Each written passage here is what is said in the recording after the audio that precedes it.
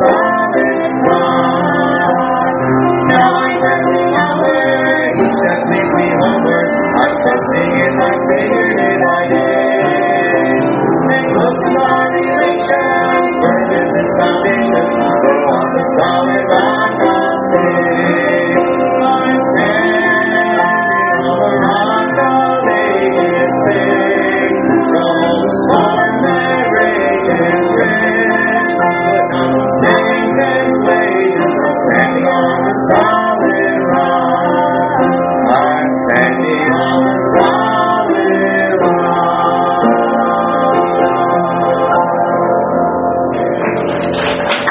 And I want to talk to you about a subject today. I mean, this has really been on my heart, and I hope it will be a help and it will be an encouragement to you.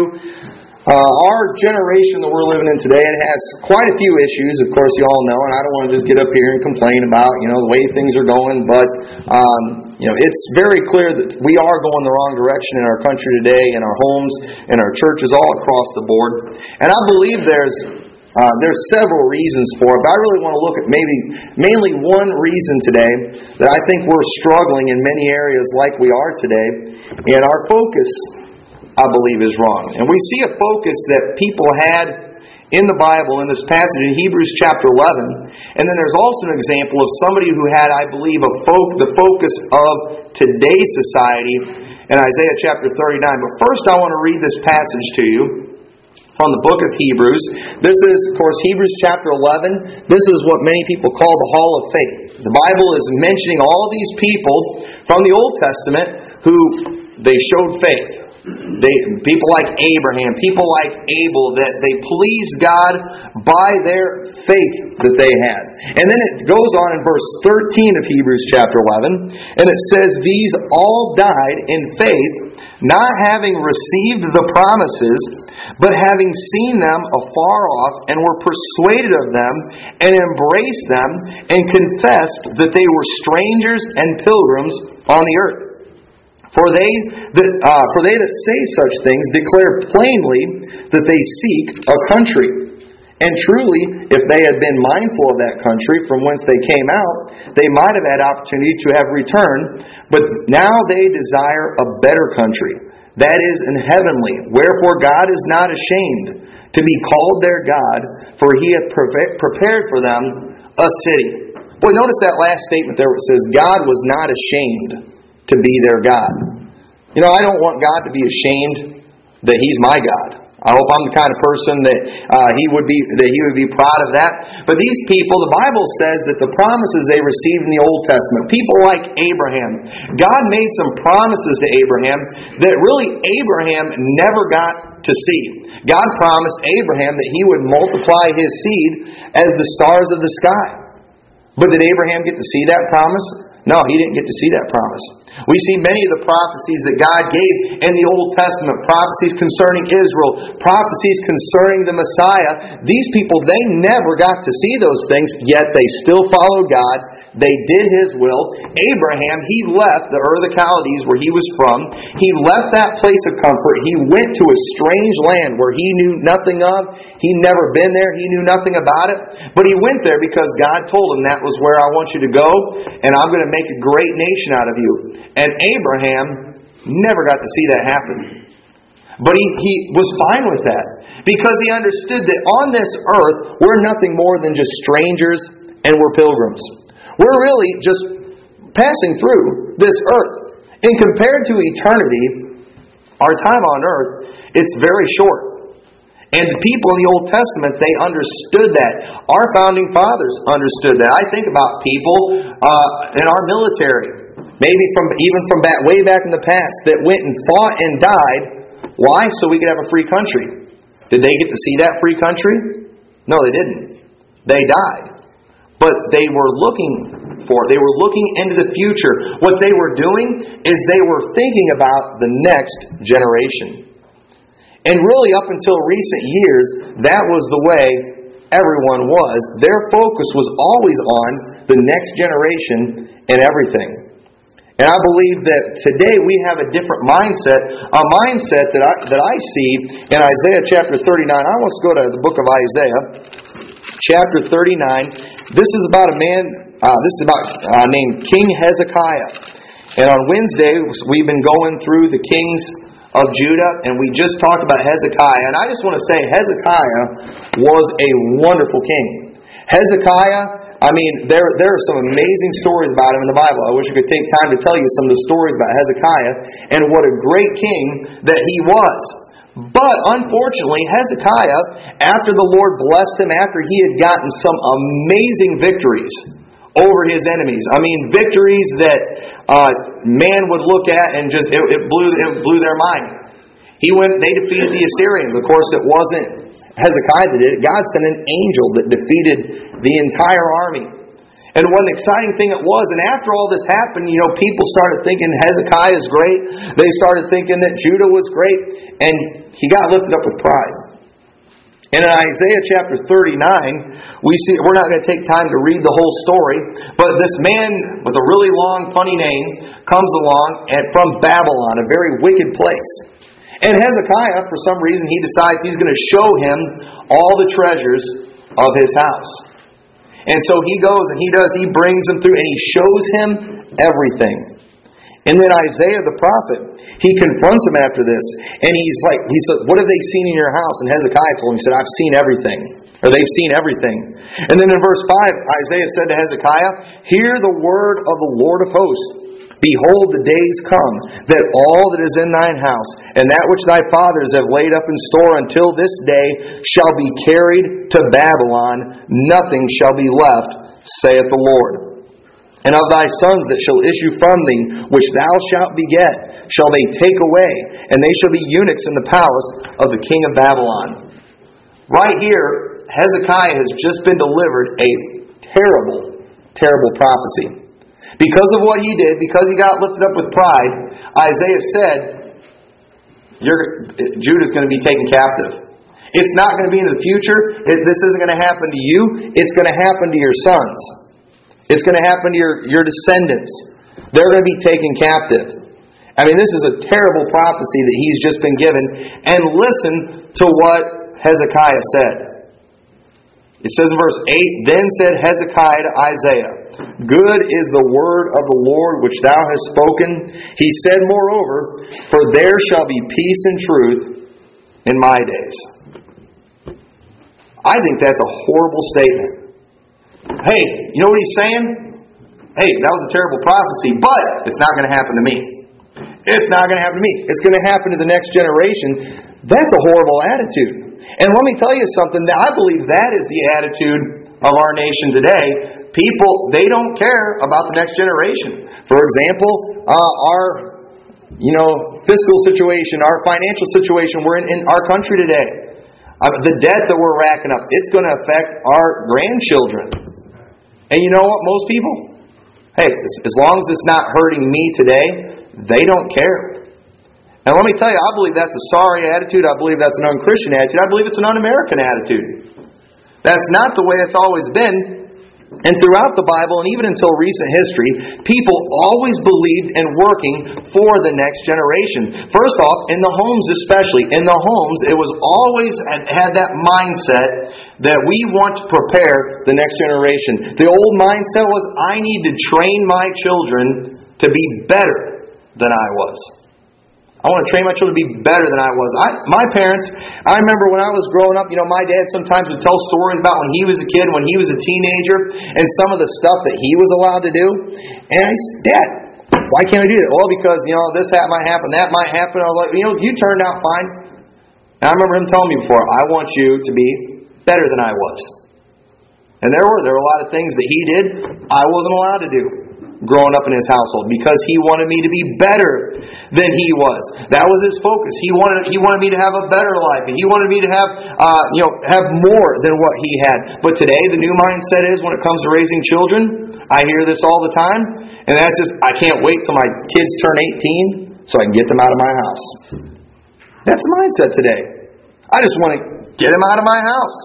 And the truth is, children are probably one of the greatest gifts that God gives next to salvation.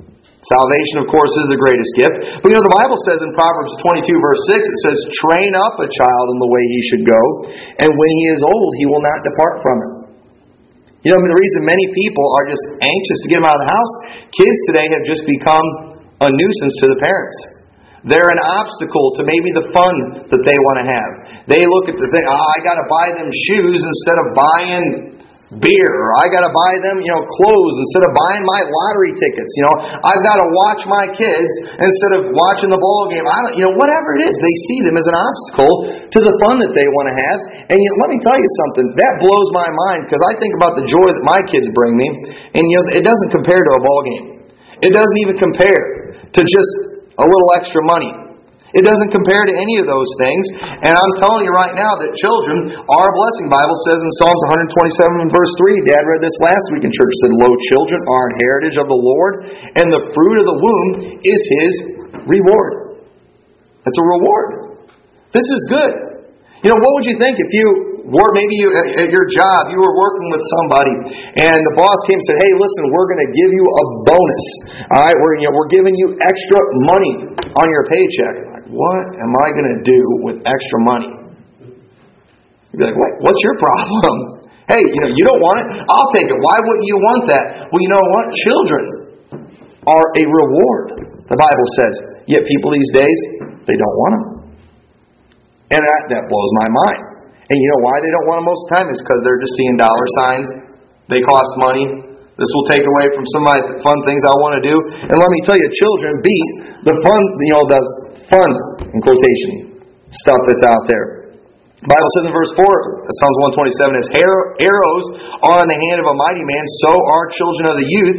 Happy is the man that hath his quiver full of them. They shall not be ashamed, but they shall speak with the enemies in the gate. The Bible says, happy is the man who has his quiver full of them. When I had 5 kids, I used to tell people all the time, I was like, man, my quiver's full. And I was happy. But I found out there's room for one more. And let me tell you, Lana, she's brought more happiness. The Bible says, happy is the man that hath his quiver full of them. And there's a lot of people out there today that seem to have all the money, seem to have all the time and all the things, but they're not real happy. Maybe they're missing one of the greatest joys that God gives, and that is children. And I know there's some people they can't have them, but even adoption. I believe in adoption. I think that's a wonderful thing to do. Kids are a wonderful blessing. Happy. Have you ever noticed that big families always seem happy? I was at the dentist the other day getting my teeth done. One of the most horrible things in the world, going to the dentist. It actually went pretty good. I was pretty scared going in there, but I survived. But I remember the lady, she was cleaning my teeth, and she's telling me about her family, and I think there was 15 kids. She was number 12 out of 15. And she seemed like a pretty happy person. She was talking a whole lot about her family, and she's like, I don't know, my parents are crazy, but I'm glad they had number 12. and I'm telling you, big families have always seemed like happy families. And I think there's something to it. The Bible says that they are a reward from the Lord. But I will say this, that children are work. Raising children, raising that next generation, it is work. The Bible says in Proverbs chapter 3, verse 11, my son, despise not the chastening of the Lord, neither be weary of His correction. Because we're children of God, He sometimes has to punish us. He sometimes has to get on us when we need it. And then the Bible goes on, it says in verse 12, for whom the Lord loveth, He correcteth, even as a father the son in whom He delighteth. Notice that a father corrects the son that he delights in. Now that almost sounds like a contradiction, because I think every parent in here would say that discipline is not a fun thing. And it's not saying here that a father gets delight in discipline, but what it's saying is that the father who gets delight from his son is disciplining him. He's training him. He's raising him, and he gets delight from those things. I got some delight this week. Jason, I get on to him and make fun of him sometimes for it, but when he was little, he was naturally pretty lazy. And he still kind of is sometimes. That's okay. It's human nature. He overcomes it. But, I've always trained him to be a hard worker. And when he was younger, I know this isn't very politically correct, but if he would ever do anything girly, I'd make him drop and give me 20, and just thought he's gonna be a man. And this week at camp, he made us real proud. He slaughtered everybody in the pull-up competition. Just more than doubled everybody else. He beat a kid way bigger than him in the arm wrestling thing they do. He was just he was dominating physically, and I was thinking,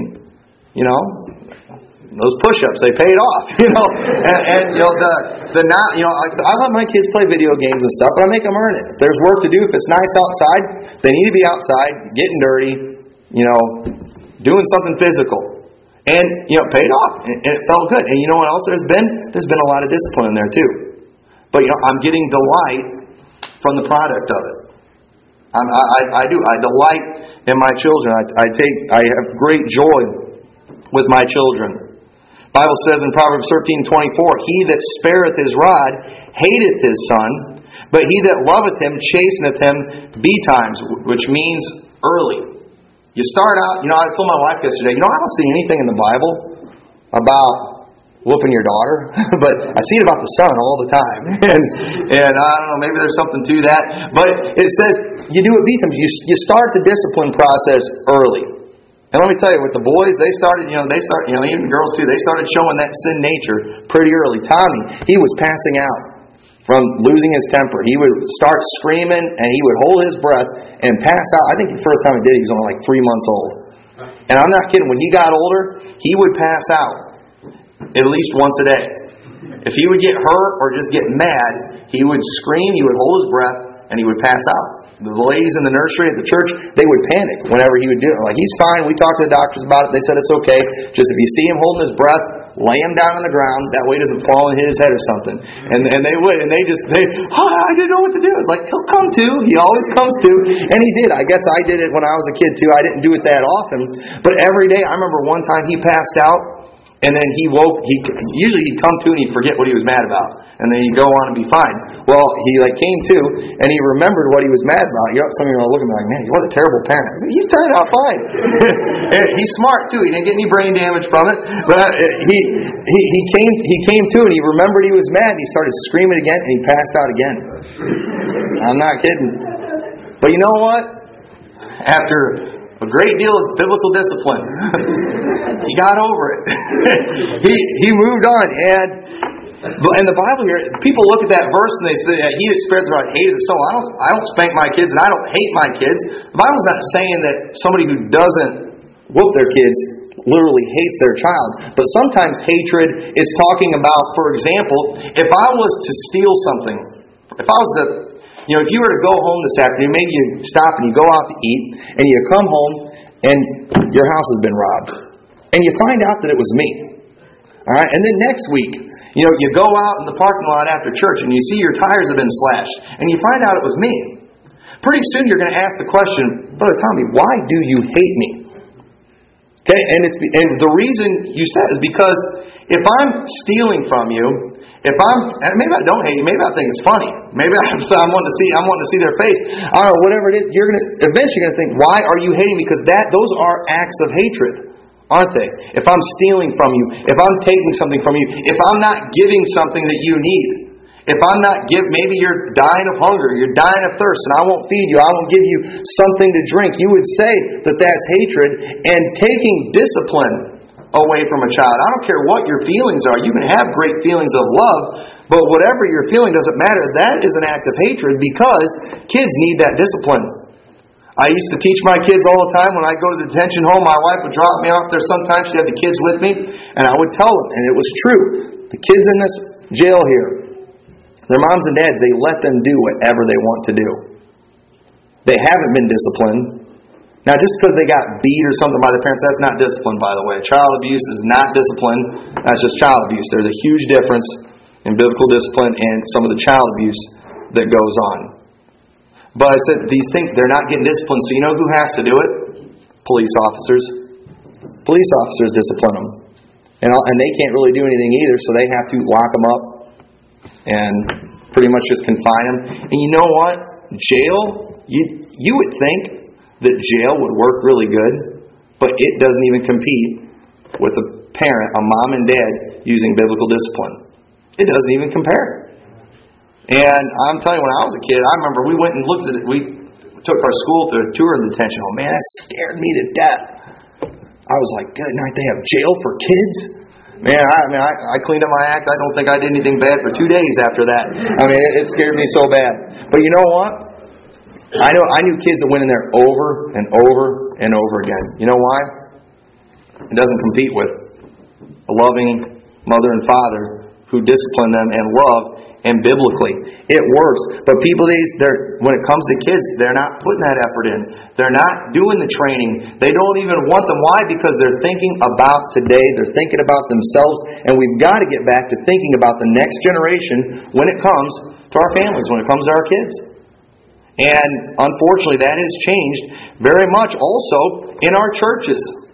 We need to have this mindset of thinking about the next generation. You know, the old mindset when it came to churches, people, they used to go to a church, maybe if they visited a church or were looking for a church, whatever, they would go into a church and they would walk in there, and the question that would come to their mind is, where can I serve?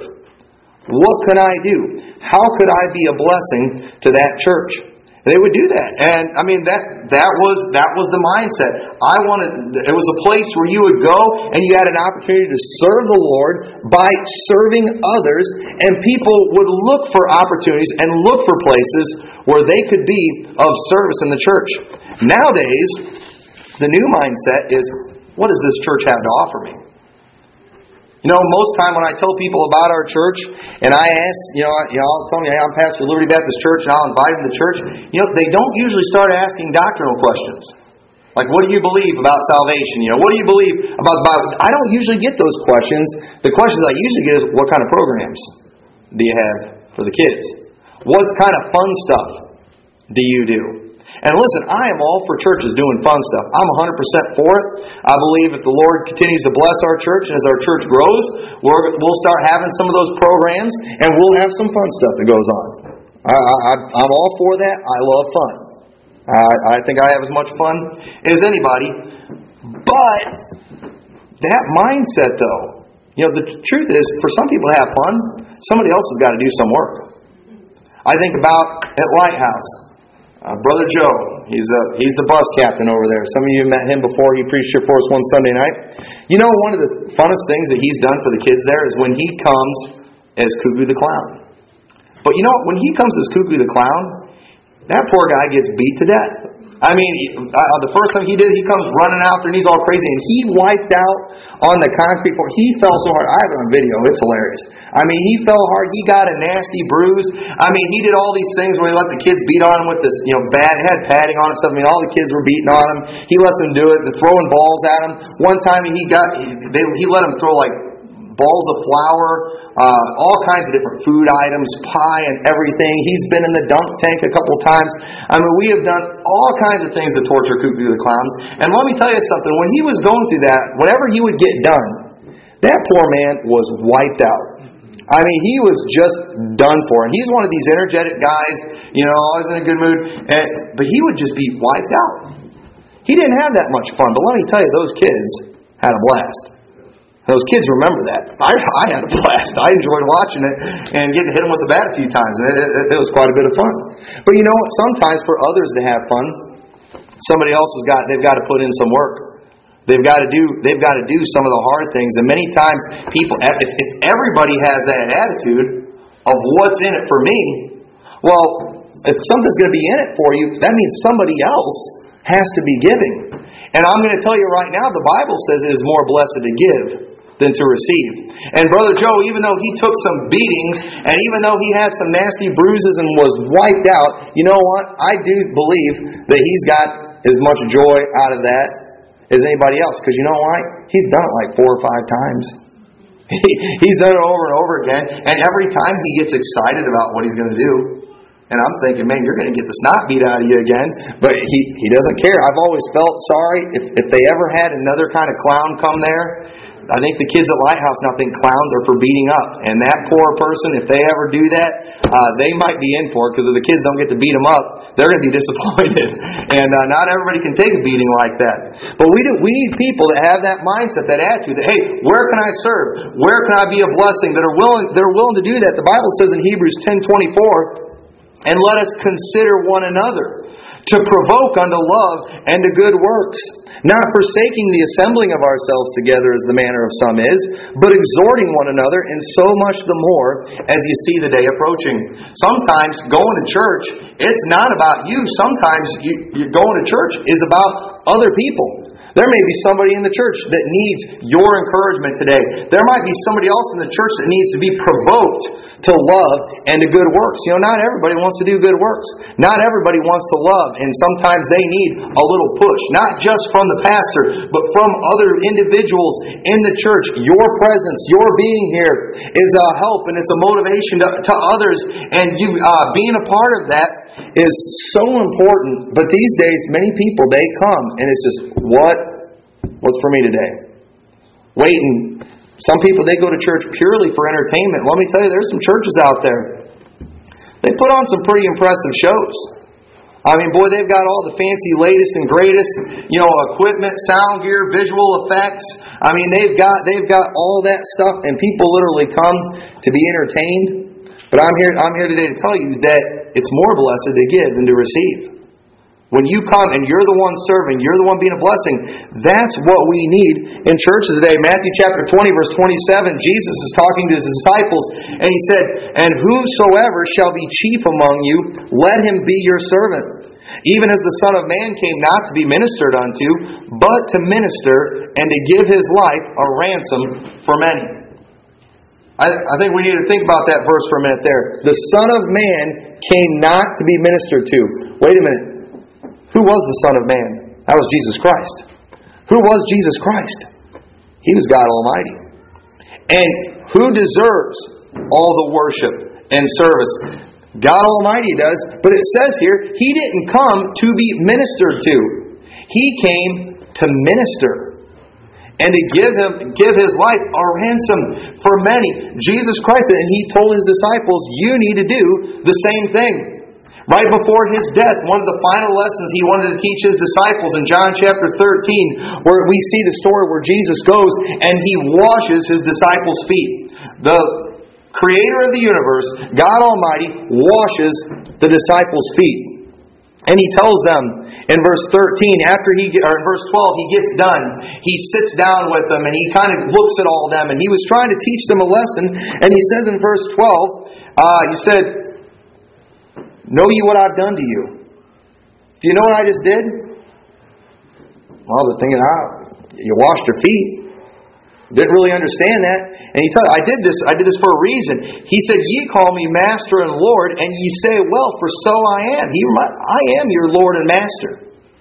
But then He says in verse 14, if I then, your Lord and Master, have washed your feet, ye also ought to wash one another's feet. For I have given you an example that ye should do as I have done unto you. Who's He talking to here? He's talking to His disciples. He was talking to the first church. And at church, that's one of the things that we do. We're supposed to serve one another. We're supposed to be a blessing to one another. And what we ought to do when we come into the house of God is where our mindset should be, where can I serve?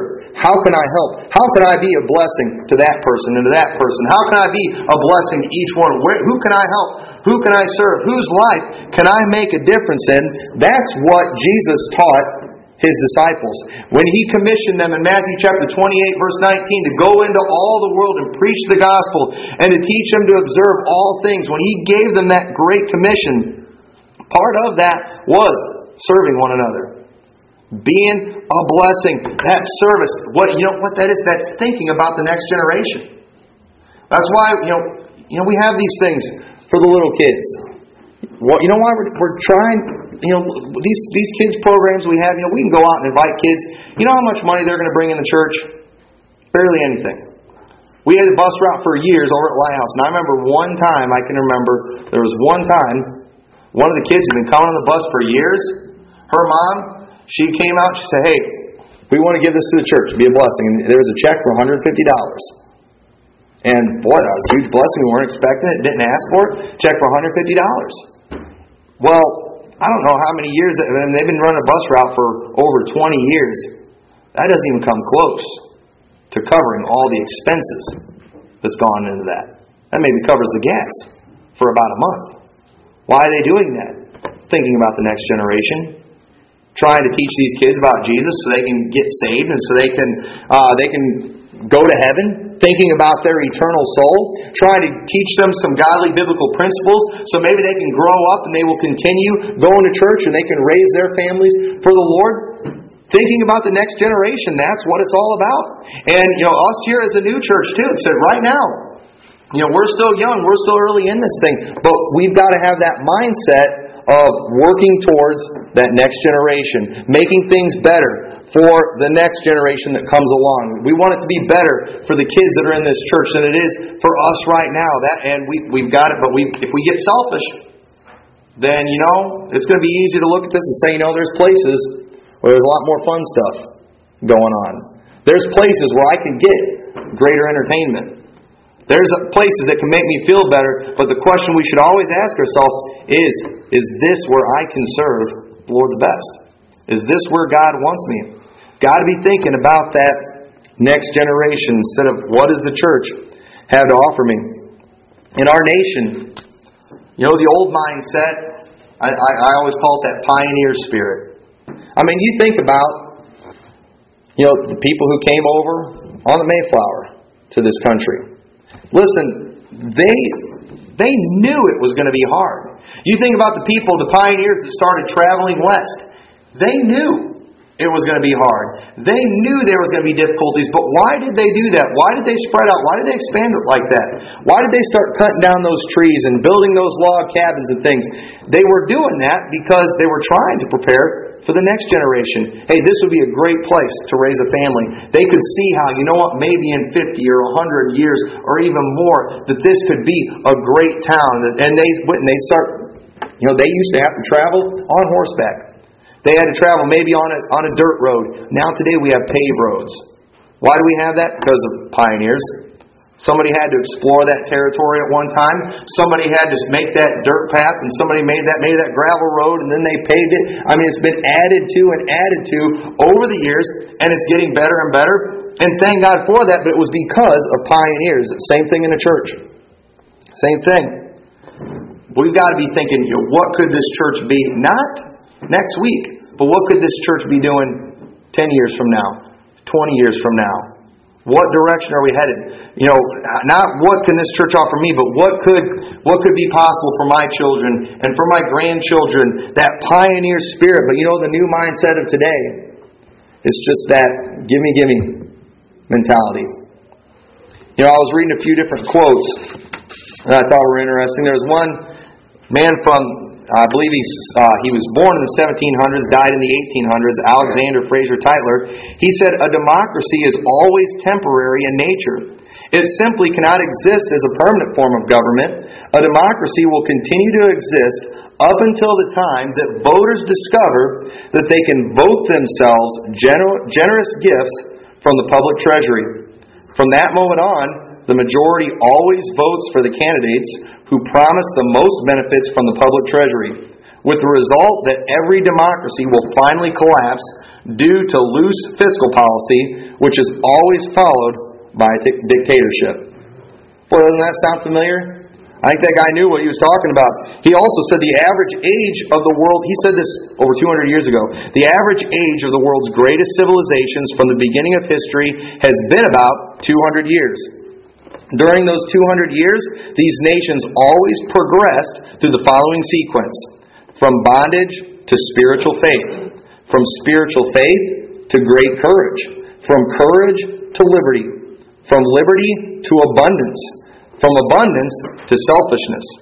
From selfishness to complacency. From complacency to apathy. From apathy to dependence. From dependence back into bondage. I'm afraid we are in the apathy to dependence part. And we're getting real close to going back into bondage. Ronald Reagan, I like what he said. He said, we should measure welfare success by how many people leave welfare, not by how many are added. I get aggravated when our politicians brag about how many people are becoming dependent on them. I'm thinking, why is this a good thing? This is the bad thing, and they brag about it. And boy, Reagan had a different mindset, and I believe he was right. Benjamin Franklin said, when the people find that they can vote themselves money, that will herald the end of the republic. Boy, that's so clear what's going on. We're seeing that exact same thing happen today.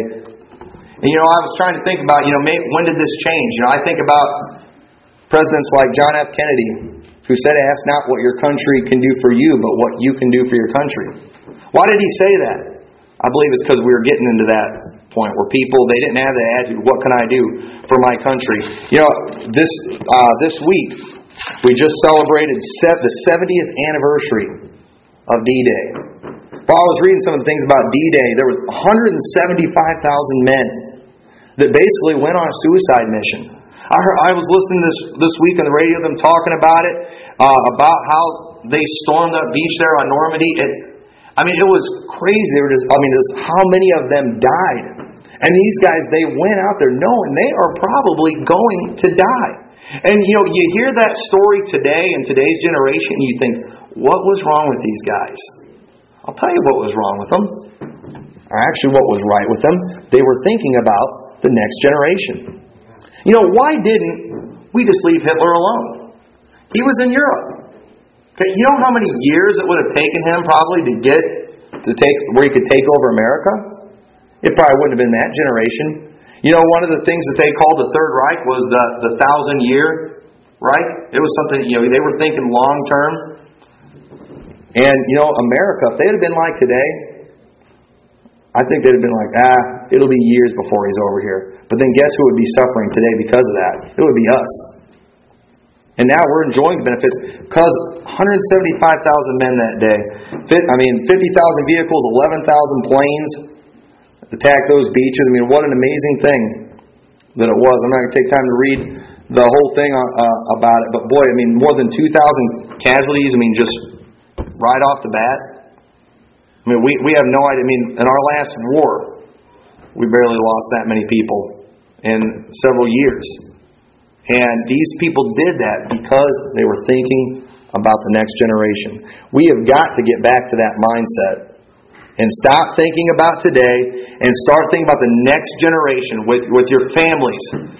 Think about how you can make things better for your children. Don't just figure out, don't go just counting the days till they're out of your house. All right, take advantage of those days when they're in your house.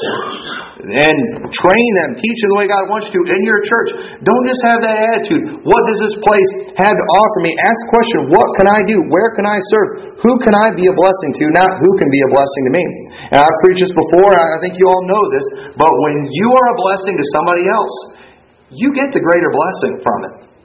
It is more blessed to give than to receive. And we've got to get back to that. We've got to get back to that mindset. Our nation, we need to get a president. We need to get some politicians. I'm telling you, I'm hoping in this midterm election, I would just love to see every incumbent get voted out. It's the mindset of our politicians. Like, what are they thinking? You know how far ahead politicians think? To the next election. They don't think any farther than to the next election. And then, when they get to their final election, and they don't have to worry about it anymore, then they don't even care anymore. They just do whatever. They're supposed to be thinking about the next generation, and even 100 years from now. And we are on a terrible path. And you know what? The American people are letting it happen because they're thinking about today. They want their problems solved now. And if it causes greater problems down the road, hey, that's our kids and that's our grandkids. That's like Hezekiah. Good is the word of the Lord. It will not happen in my day. And I'm telling you, when politicians do that, there are some they'll warn people, 50 years from now. And whenever they say that, they automatically lose the argument because people don't care about 50 years from now. They only think about today. That used to scare people. 50 years from now because they were thinking about their kids and their grandkids. Let's get back to thinking about the next generation. So let's all stand together.